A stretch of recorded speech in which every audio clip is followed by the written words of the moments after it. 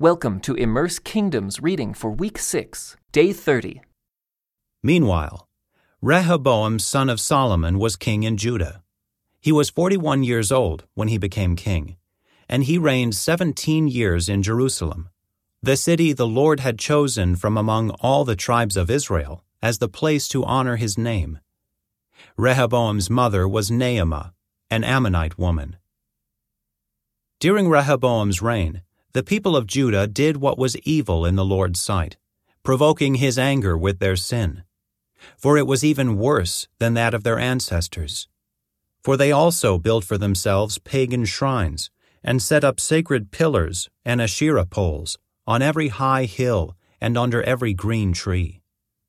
There were even male and female shrine prostitutes throughout the land. The people imitated the detestable practices of the pagan nations the Lord had driven from the land ahead of the Israelites. In the 5th year of King Rehoboam's reign, King Shishak of Egypt came up and attacked Jerusalem. He ransacked the treasuries of the Lord's temple and the royal palace. He stole everything, including all the gold shields Solomon had made. King Rehoboam later replaced them with bronze shields as substitutes, and he entrusted them to the care of the commanders of the guard who protected the entrance to the royal palace.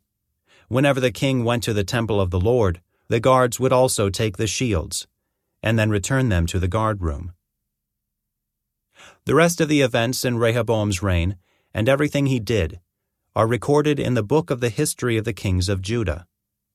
There was constant war between Rehoboam and Jeroboam. When Rehoboam died, he was buried among his ancestors in the city of David. His mother was Naamah, an Ammonite woman. Then his son Abijam became the next king. Abijam began to rule over Judah in the 18th year of Jeroboam's reign in Israel. He reigned in Jerusalem 3 years. His mother was Maacah, the granddaughter of Absalom. He committed the same sins as his father before him, and he was not faithful to the Lord his God, as his ancestor David had been. But for David's sake, the Lord his God allowed his descendants to continue ruling, shining like a lamp, and he gave Abijam a son to rule after him in Jerusalem. For David had done what was pleasing in the Lord's sight, and had obeyed the Lord's commands throughout his life, except in the affair concerning Uriah the Hittite.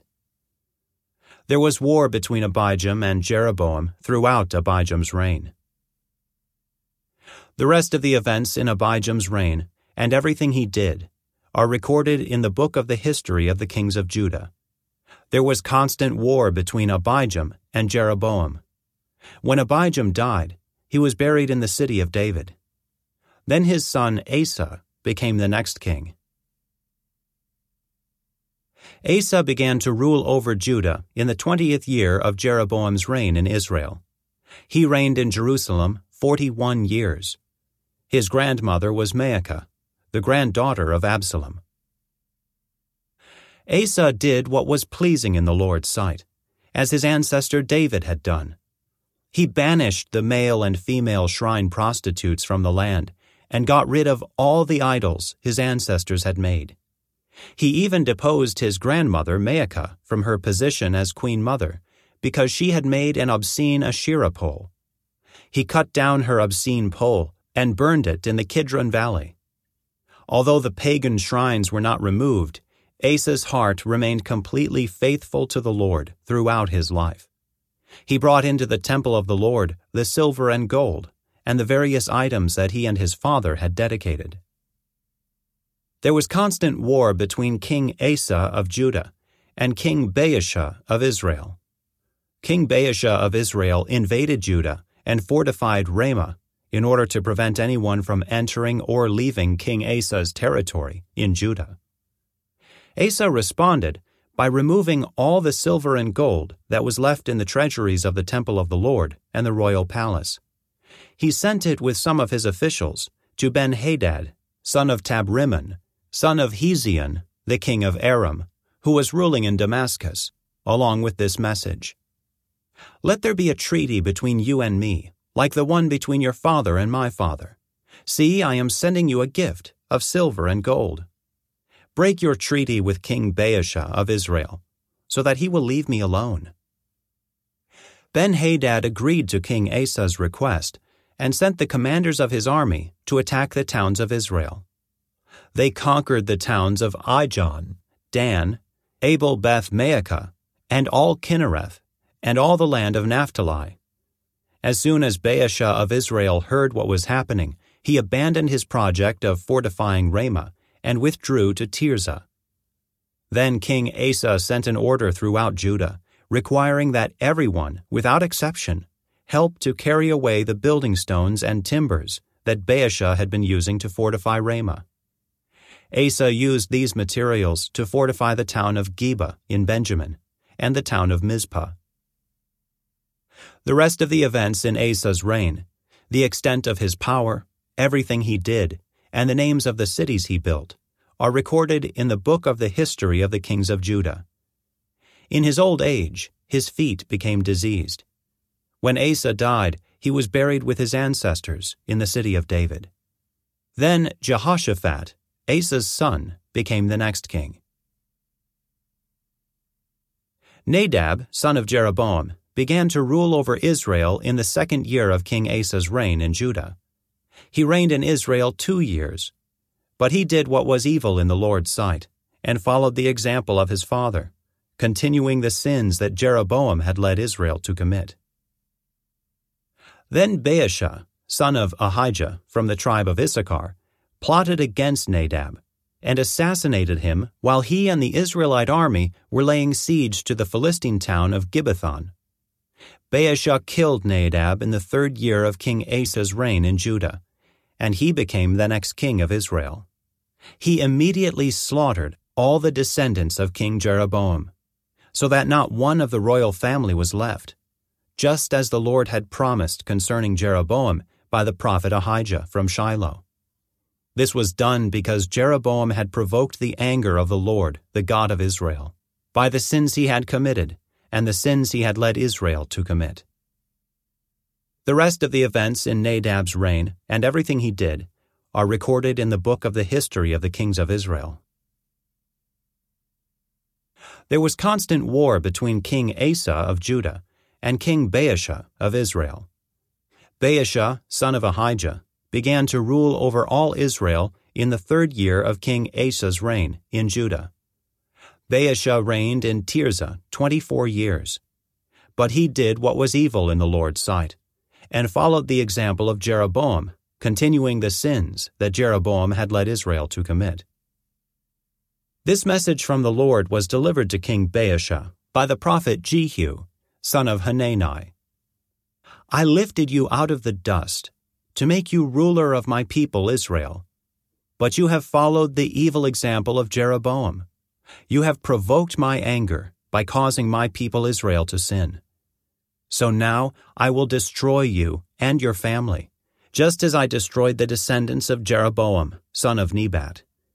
The members of Baasha's family who die in the city will be eaten by dogs, and those who die in the field will be eaten by vultures." The rest of the events in Baasha's reign and the extent of his power are recorded in the book of the history of the kings of Israel. When Baasha died, he was buried in Tirzah. Then his son Elah became the next king. The message from the Lord against Baasha and his family came through the prophet Jehu, son of Hanani. It was delivered because Baasha had done what was evil in the Lord's sight, just as the family of Jeroboam had done, and also because Baasha had destroyed the family of Jeroboam. The Lord's anger was provoked by Baasha's sins. Elah, son of Baasha, began to rule over Israel in the 26th year of King Asa's reign in Judah. He reigned in the city of Tirzah for 2 years. Then Zimri, who commanded half of the royal chariots, made plans to kill him. One day in Tirzah, Elah was getting drunk at the home of Arza, the supervisor of the palace. Zimri walked in and struck him down and killed him.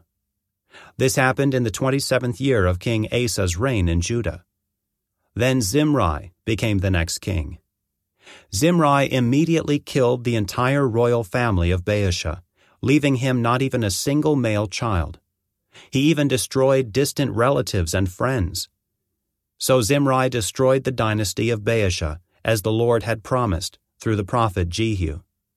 This happened because of all the sins Baasha and his son Elah had committed, and because of the sins they led Israel to commit.